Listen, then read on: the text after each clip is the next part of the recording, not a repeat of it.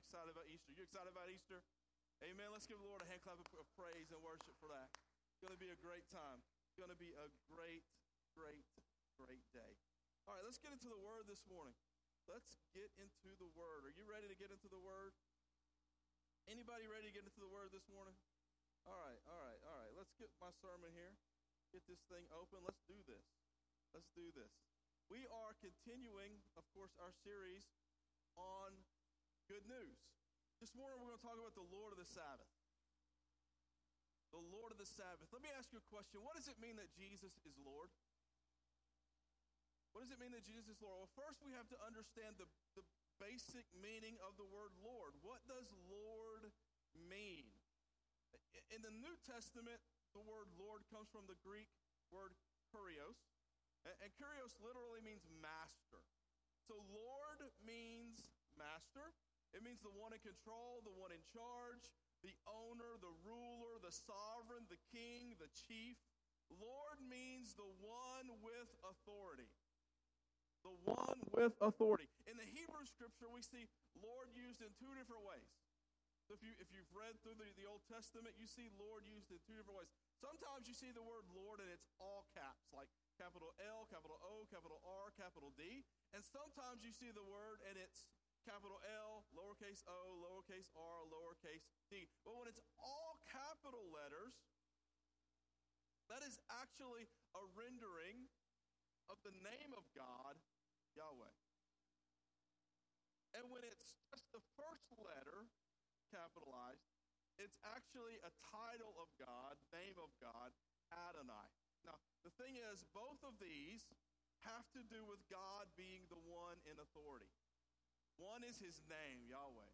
The other is more like a title, like an official title, kind of like a president. You could say President Biden, right? And so you would capitalize the P. Well, he's Lord God, so you capitalize the L. They demonstrate the authority and lordship of God. So what does it mean that Jesus is Lord? Well, simply it means this, that Jesus is the one with authority. So let me ask you this morning, is Jesus your Lord? The questions, as the Pharisees would find out, is not, is Jesus Lord? The question is Jesus your Lord? And so this morning we're going to look at Jesus and the Sabbath. And he is confronted by the Pharisees on multiple occasions about, quote-unquote, working on the Sabbath. So we're going to look at a couple instances this morning in Luke chapter 6 and an instance in Luke chapter 14 about Jesus working on the Sabbath. The Lord working on the Sabbath. Have you not read? Jesus is going to say. Last week we looked at the story of David and the bread of the presence, right? How David ate the bread of the presence according to the law, only the priests were supposed to eat that bread. But David ate that bread. He broke the law. Ahimelech allowed him to go ahead and eat that bread, even though he wasn't allowed to. And Jesus is actually going to apply that story that we looked at last week to his disciples. So let's do this. Luke chapter 6, verses 1 through 5. On a Sabbath, who knows what a Sabbath is? Sabbath means seven. And so on the seventh day, Sabbath is actually Saturday, because that's the seventh day of the week. It's Saturday. And in the Old Testament, on the Sabbath day at creation, in the creation story, on the seventh day, God rested from all of his work. And so the Sabbath has its roots in the resting of God in the creation story. And so as God rested on the Sabbath day, he told his people to rest on the Sabbath day and to take that day to remember the holiness of God. And so it was on a Sabbath day that Jesus passed through the grain fields. His disciples were picking heads of grain, rubbing them in their hands, and eating them. Now, this act of rubbing them in their hands, the Pharisees considered work. And so some of the Pharisees said, "Why are you doing what is not lawful on the Sabbath?" And Jesus answered them, "Haven't you read what David and those who were with him did when he was hungry, how he entered the house of God and took and ate the bread of the presence, which is not lawful for any but the priest to eat. He even gave some to those who were with him, and then he told them, the Son of Man is Lord of the Sabbath. So the disciples here in this story, they're plucking grain on the Sabbath. They're rubbing it in their hands. They were hungry. Now the Pharisees claim that they are breaking the law by working on the Sabbath. I need you to just stay with me this morning. The Pharisees had all kinds of laws on top of the law that God gave Moses. The law that God gave Moses simply said, honor the Sabbath day and keep it holy.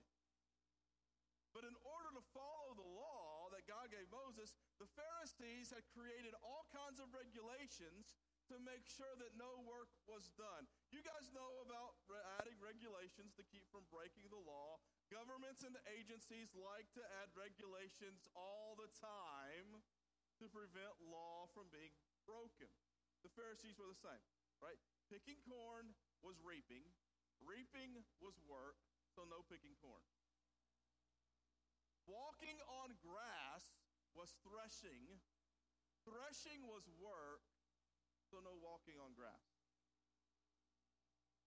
It would go on and on and on. So, of course, the Pharisees accused Jesus' disciples of breaking the Sabbath law, because Jesus allowed his disciples to pick the grain, rub it in their hands.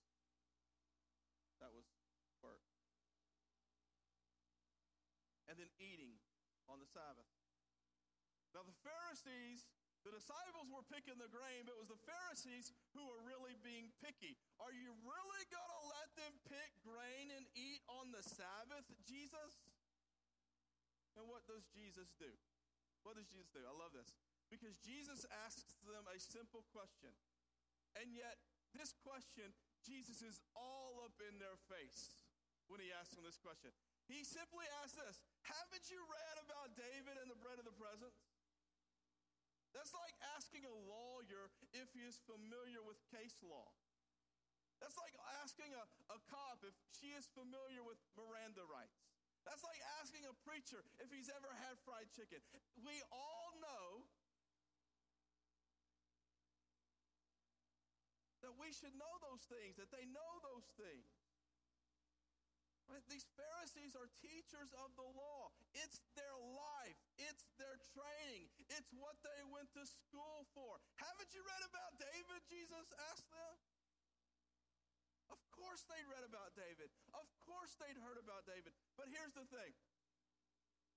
They read the scriptures and saw bondage. Jesus read the scripture and saw freedom. How do you read scripture? Do you see God working to bring freedom? Do you see God working to bring about human flourishing?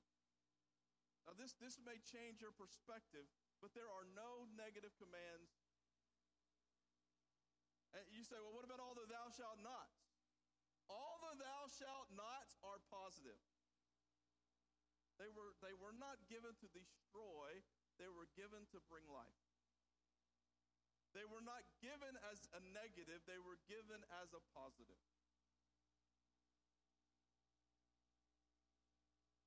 They weren't given to destroy. They were given to bring life. Thou shalt not kill. Not a negative. It's life-giving. It preserves life. Keep the Sabbath. That's not negative. That's restful. That's life-giving. Don't steal. Don't commit adultery. Don't lie. Honor your parents. Don't covet. Those are not negative. Those are positive. Those bring life. They bring hope. They bring peace. They bring joy. They are not negative commandments. They are positive for a flourishing life. Even our God-designed anatomy, our biology, our gender identity, our designed sexuality, all God's created intent for sex and marriage and singleness, all life-giving, all positive. Not only for the individual, but for the community and for society. God's creative design for human sexuality, positive. But here's what Jesus does. He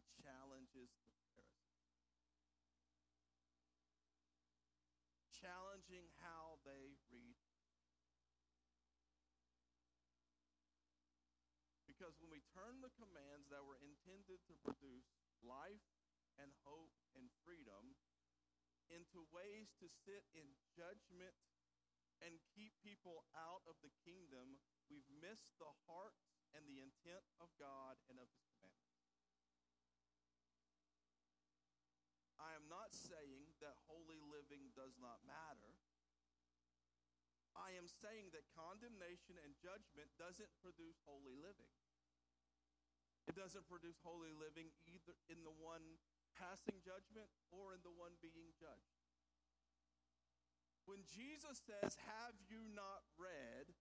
he is inviting the Pharisees to read it again. He's inviting the Pharisees to look at it again, to read it again and see the mercy of God, to read it again and see the provision of God giving the bread, and to read it again and see the invitation of David for the common to be included for what was only intended for the holy, to read it again and see the inviting of God for all to taste and see that the Lord is good, that those who could be included, that what God had given was not for a select few, but that all could be able to taste and see and enjoy the presence of God. To read it again and see a better, bigger God with a better, bigger plan of who could come in. So Jesus asks, did you read what David did? Filling the hunger is why Jesus. Filling the hunger is fulfilling the law. And Jesus says that he is Lord over the law. He is Lord of the law was not intended to be a barrier to knowing God. God does not want to keep people out of his presence. Jesus is God offering the showbread, offering the bread of his presence to everyone who is hungry. Jesus is God offering the bread of his presence to all those who are on the outside of the temple. The bread of the presence wasn't meant to be ultimately kept from the people, but all could eat and become kings and priests of God. There is no victory for the hungry until we take the bread of life. Jesus is Lord of the Sabbath. And Jesus is offering bread. And Jesus is saying that the law isn't God, but that God is over the law. And the law tended not to keep you from God, but to point you to him. Luke wants us to see something else about this Sabbath controversy and Jesus. Still have your Bibles out open to Luke chapter 6. We see the sick, Sabbath, and the self-righteous. The sick, the Sabbath, and the self-righteous. So it's after this story that Luke tells us of the disciples picking and eating the grain on the Sabbath day. There's this other story of another Sabbath controversy. It's in Luke chapter 6, starting at verse 6. On another Sabbath, he entered the synagogue and was teaching, and a man was there whose right hand was shriveled. The scribes and Pharisees were watching him closely to see if he would heal on the Sabbath, so they could find a charge against him. Let's just read that again. The scribes and the Pharisees were watching him closely to see if he would heal on the Sabbath, so they could find a charge against him. But he knew their thoughts and told the man with the shriveled hand, "Get up and stand here." So he got up, stood up, and then Jesus said to him, "I ask you, is it lawful to do good on the Sabbath or to do evil? To save a life or to destroy it?" And after looking around at them all, he told them, "Stretch out your hand." And he did, and his hand was restored. They, however, were filled with rage and started discussing with one another what they might do to Jesus. I love this part of the story because Jesus heals this man. You read the story with me. They were thinking, trying to trap him, trying to look. Jesus healed this man at least in part simply to tick off the Pharisees. You gonna see what I'm gonna do? You gonna see if I'm gonna heal him? All right. Let's do it. I love that. Here's one way you can identify a Pharisee. You ready? They get ticked off when religious rules are broken en route to bringing healing to the broken. Here's another way you can identify a Pharisee. They'd rather the sick stay sick than risk breaking some rules. Here's another way you can identify the Pharisee. They'd rather prop up their sacred cows than lift up the outcast.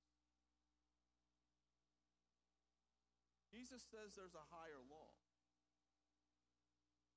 Is it lawful to do good or to do evil? Doing good is the higher law. Loving your neighbor is the higher law. Love is swinging a sword against the enemy. Love is a sword breaking the chains of bondage. Love is a sword delivering the captive. Jesus heals on the Sabbath because the law is only good if good is done by the law. Church. The church is only good when good is done by the church.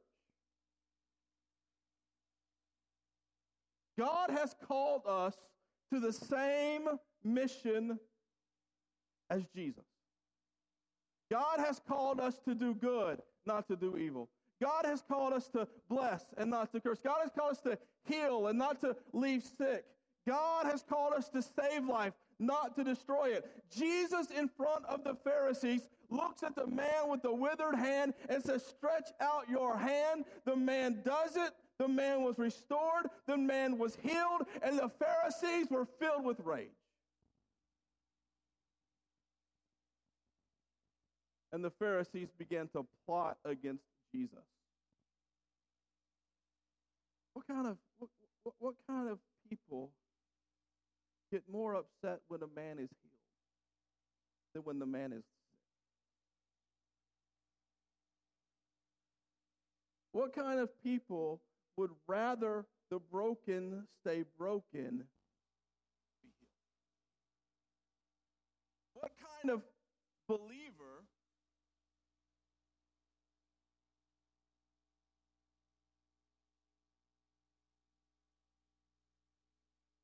would rather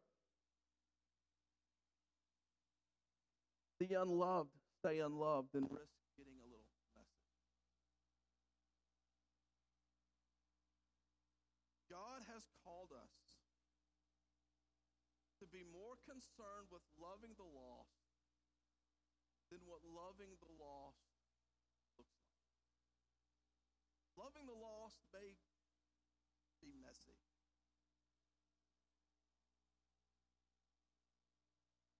As the Pharisees went to plot against Jesus, but you know what Jesus did?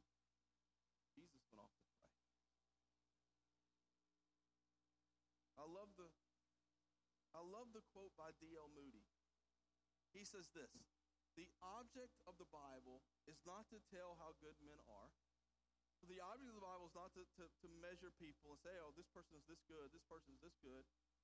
The object of the Bible is not to be able to tell how good men are, but to tell how bad men can become. Are we doing good? Are we saving lives? Are we loving the lost? Or are we more concerned with religious rule keeping? Are we more concerned with not upsetting societal norms? On the first Sunday of March 1965, a group of about 300 gathered at Brown Chapel AME Church in Selma and proceeded through the town to the Edmund Pettus Bridge. At that point, the number of marchers had swelled to 600. As As they crossed the span from Selma toward their date with destiny, at the end of the bridge stood Alabama State Troopers and a hastily organized vigilante band mounted on horses under the direction of Major John Cloud. Refusing to speak to Williams, who was leading this march, the Cloud ordered the marchers to disperse, after which gas canisters were thrown into the crowd. Troopers and horsemen armed with clubs assaulted the protesters, who then fled back to Selma. During the pandemonium that reigned throughout the afternoon, hundreds of nonviolent protesters were injured. They were treated at Good Samaritan Hospital and a local clinic, and the remaining protesters gathered for a rally at Brown Chapel. It became known as Bloody Sunday. They were there protesting segregation, voting rights, Jim Crow laws.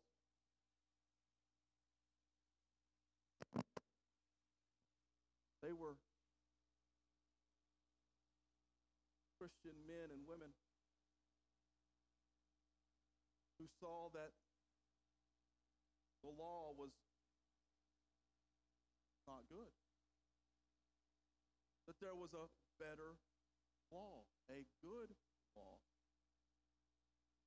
Martin Luther King Jr. would later talk about just and unjust laws and a higher moral law of doing good to your neighbor. That a law that doesn't do good to your neighbor is unjust. Where did he get those ideas? He got them from Jesus.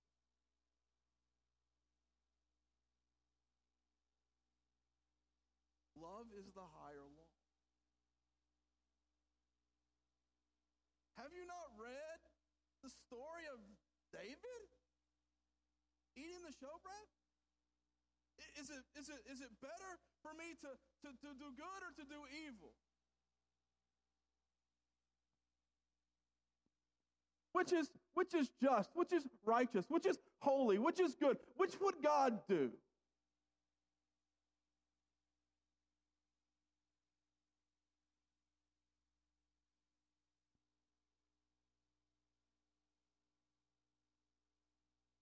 Would God march with the protesters, or would God be on the other side on the horse? Love is the higher law.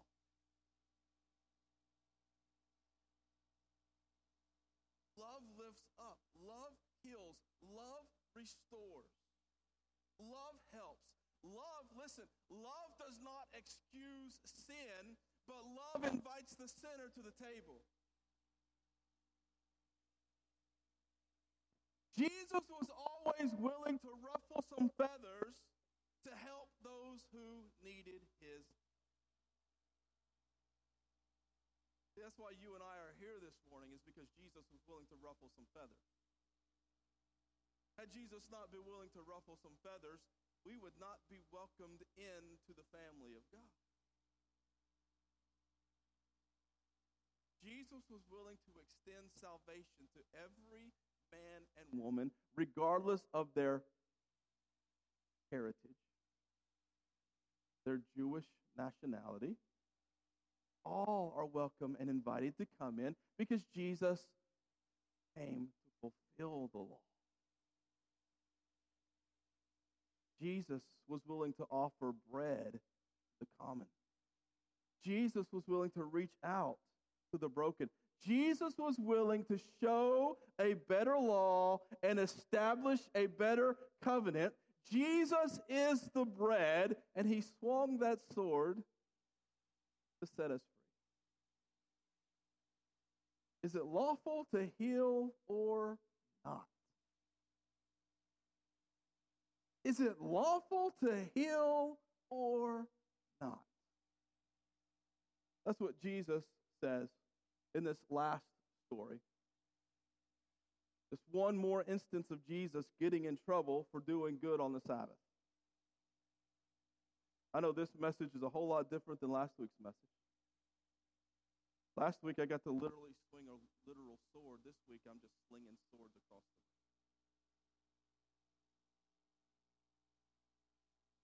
chapter 14, verse 1. On Sabbath, when he went in to eat of the house of one of the leading Pharisees, they were watching him closely. There in front of him was a man whose body was swollen with fluid. In response, Jesus asked the law experts and the Pharisees, is it lawful to heal on the Sabbath or not?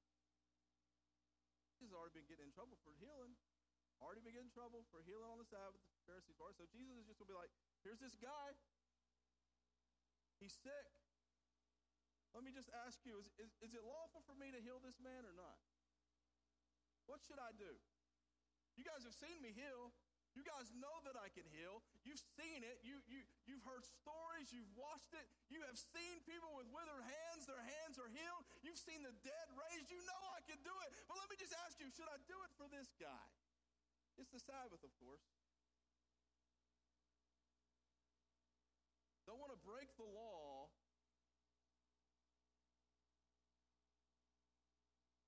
But they kept silent.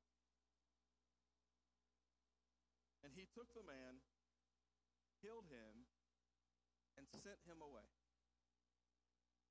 And to the Pharisees he said, which of you whose son or ox falls into a well will not immediately pull him out on the Sabbath? And they could find no answer. There's something we see about Jesus. He's at the Pharisees' house. Jesus does not hide from his enemies.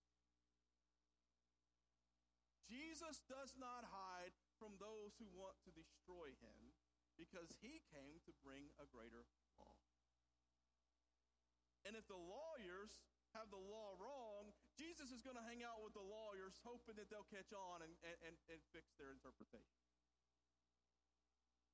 So there's something about Jesus. He doesn't hide from his enemies. He doesn't shrink back from proclaiming the truth. He doesn't cower in fear of those who had power because he understood who he was. Jesus spoke truth to power. He even challenged and questioned these leaders. Listen, our error falls into one of two categories. We often either err on the side of liberalism or we err in the side of legalism. We are often too easy on sin, or we're often too hard on sinners. Jesus does not have this problem. Jesus never excuses sin, and he also never ostracizes the sinner. Jesus is equally full of grace and truth. It's not that grace and truth were balanced within him. Scripture says that Jesus was full of grace and truth. Not that it was balanced within them. Not that it was balanced within them, but that they were equally full of grace and truth. Equally full of grace and truth. What does that mean? Often we think of this balance, like we've got to make sure we have the right balance, that we're offering enough grace and that we're offering enough truth. Jesus did not worry about the balance because Jesus was equally full of grace and equally full of truth. It's that he is full, equally full. So when Jesus asks these questions, when Jesus challenges their authority and he heals this man on the Sabbath, it's because this gets me so excited. I was so excited about this sentence I'm about to tell you guys that I had to text it to a friend and he had to shout with me. Listen to this. When Jesus asks these questions, when Jesus challenges the authority of the Pharisees, and when he heals this man, it's because both truth and grace demand this action. Truth and grace wasn't because Jesus healed him because he's just graceful. It wasn't that Jesus healed him just because Jesus is compassionate and because Jesus is loving and because Jesus is full of grace. Jesus is also full of truth. That means the truthful, the right, the just, the holy. The truth demanded the man be healed. He wasn't healed just because God is gracious. He was healed because God is truthful. And so when Jesus heals this man on the Sabbath, it's because all of truth and all of grace demanded he be healed.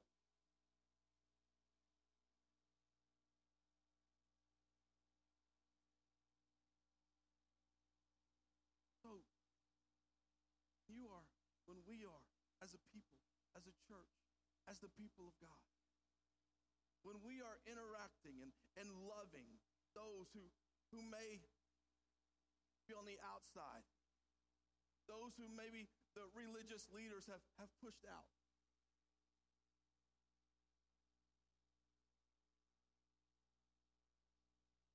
All of grace and all of truth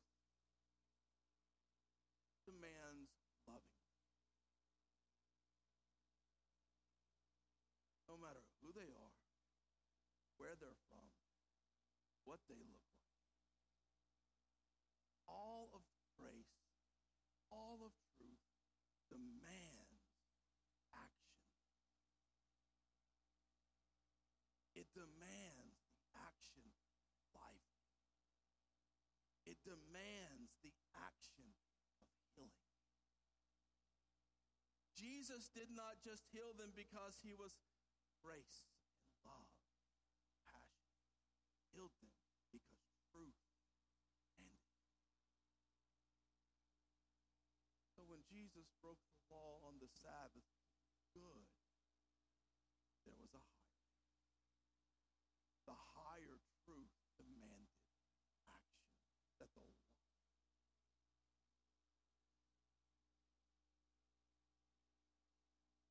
Is it lawful to heal this man?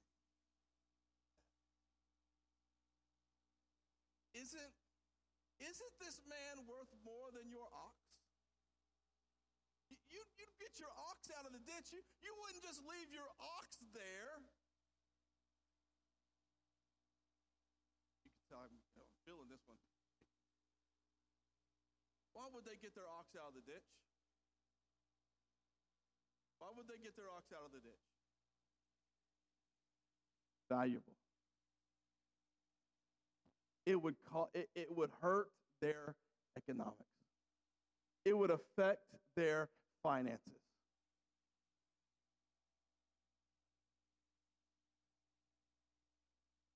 They break the law to keep themselves comfortable.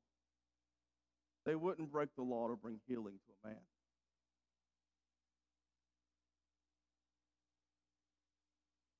How often do we break the goodness and the truth of the law because it challenges our comforts?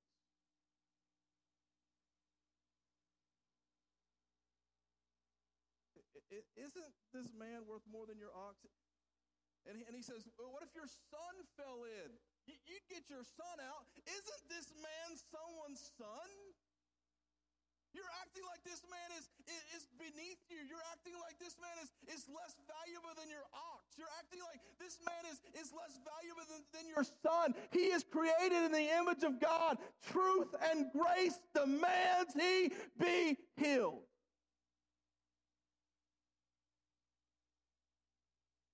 And we do that. We look at the sinner. We look at the broken. We look at the outcast. We look at those who are different than us. Those who come from a different background or a different ethnicity or a different lifestyle. And we look at them, and God demands that truth and grace cause us to act in a way that is loving and a way that lifts them out of the ditch and a way that brings life to them.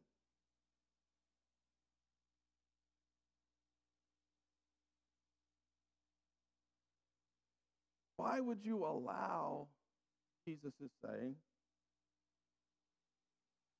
Why would you allow a day, Sabbath day, to keep you from doing good?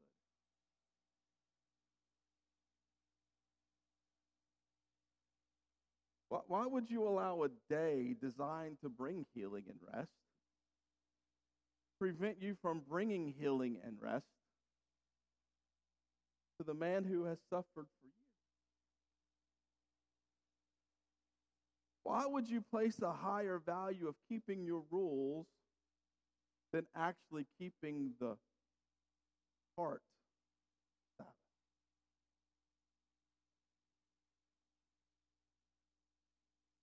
I want to go back to the statement that Jesus made in the first Sabbath encounter. He said that he was Lord of the Sabbath. If he is Lord of the Sabbath, then he knows why the Sabbath law was instituted. He knows what real Sabbath keeping looks like. He knows that real Sabbath keeping looks like loving your neighbor. Real Sabbath keeping looks like doing good. Real Sabbath keeping looks like bringing hope. Real Sabbath keeping looks like giving bread. Real Sabbath keeping looks like restoring what has been mangled. Real Sabbath keeping looks like removing excess baggage. It looks like Jesus. The Sabbath looks like Jesus. Jesus is Lord of the Sabbath.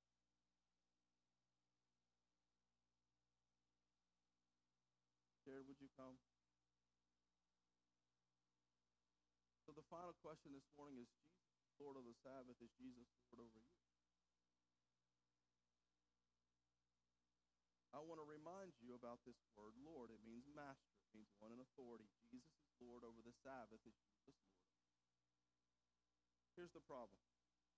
The Pharisees wanted to be Lord while they were looking for their Savior.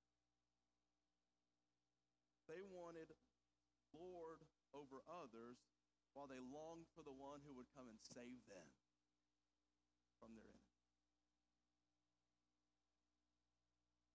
We are often just like the Pharisees. We long for a Savior. We want one who will deliver us from our enemies, who will save us from hell, make us comfortable. Listen, we need a Savior. We need that Savior. But have we surrendered to Jesus as 2 Peter 3:18 says this, but grow in the grace and the knowledge of our Lord and Savior Jesus Christ. To him be glory, both now and to the day of eternity. We need Jesus to be our Lord, and we need Jesus to be our Savior. We need to grow in the grace and the knowledge of Jesus as both our Lord and our Savior. Are we allowing Jesus to change how we live like we've allowed Jesus to change who we are?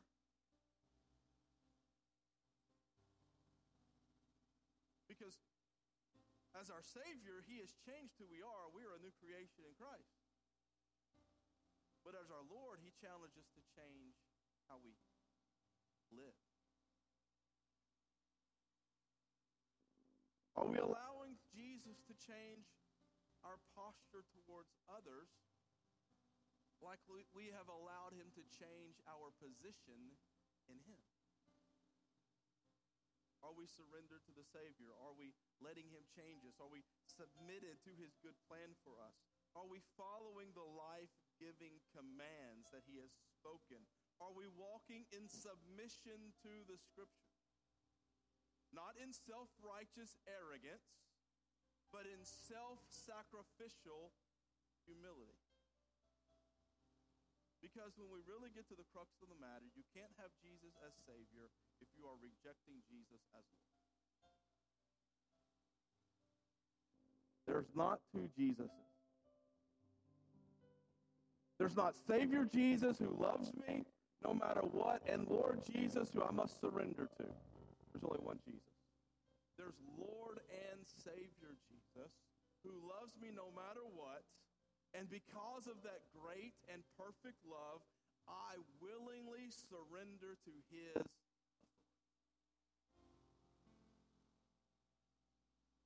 He is Lord over the Sabbath. He is Lord over my fears, Lord over my future, Lord over my security, Lord over the economy, Lord over the church, the Lord over my sexuality, the Lord over race, the Lord over kings, the Lord over angels, and the Lord over demons. Everything must ultimately submit to his authority. Jesus is Lord. Philippians 2, 8 through 11.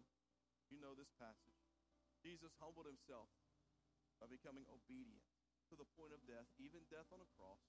For this reason, God highly exalted him and gave him the name above every name, so that the name of Jesus, every knee will bow in heaven and on earth and under the earth, and every tongue will confess that Jesus Christ is Lord, that to the glory of God the Father. Jesus is Lord over the Sabbath because ultimately Jesus is Lord over everything. Everything must bow to his authority.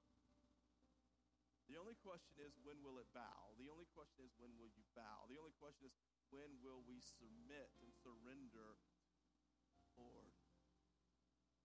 I promise you, the sooner you bow,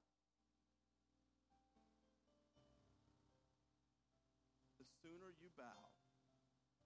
sooner you will experience all the grace and all the goodness and all the peace, all the hope and all the love and all the joy and all the truth that comes from growing in the knowledge of our Lord and Savior. Obedience is bad. Doesn't lead to sorrow. Obedience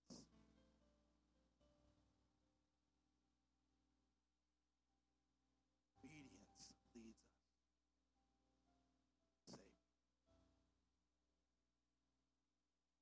Heavenly Father, thank you for your word this morning. Thank you for your word this morning. Thank you, Jesus, that you are full of grace and truth, and that grace and truth demand action. And I pray this morning for those in this room who may not be walking in obedience. There may be some in this room who are not walking in obedience. I pray right now that they would walk in obedience and see the joy that comes from humble submission.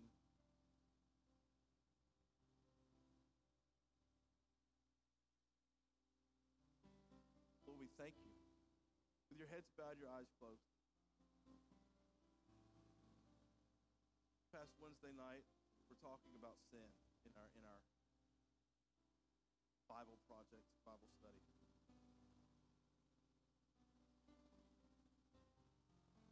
The woman who was caught in the act of adultery.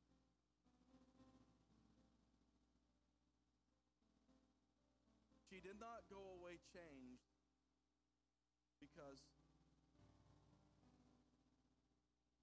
she was condemned. She went away changed, not condemned. She did not leave a new creation because she was condemned by her accusers. She left as a new creation, changed and transformed because she was not condemned by Jesus. Listen, church. Sin separates us from God, but when you come to Jesus, it's the fact that he is both full of truth and grace that transforms. You do not have to walk away the same. You can walk away forgiven. You can walk away transformed. You can walk away a new creation. Made new, not bound to sin any longer. Because God is a God who truth and grace. Your heads bowed, your eyes closed. You would say, you know what, Pastor Brock, I have not been walking in obedience. But I want to walk in this grace. I want to walk in this new joy. Not that it's not difficult to walk. There's joy in the journey. Heads bowed, eyes are closed. You would say, Pastor, would you just pray for me? Pray for me. I need this type of surrender. I need to walk in this type of love and this type of mercy. I want to experience this type of grace. thank you for your word this morning. I pray that your word has challenged us and your word has given life to us. Because your word is true. Every man be a liar, your word is true. And we will walk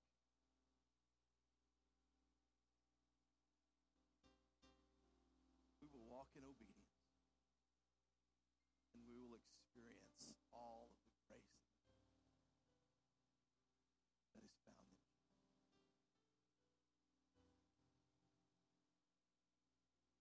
Jesus. Thank you for joining us. Thank you for being here. I believe that this was a word. It was different than last week. Last week, you guys were ready to shout. This week, you're ready to cry. My prayer is that that the good word of God would produce that grace and that truth in us, that joy. And the people of God said,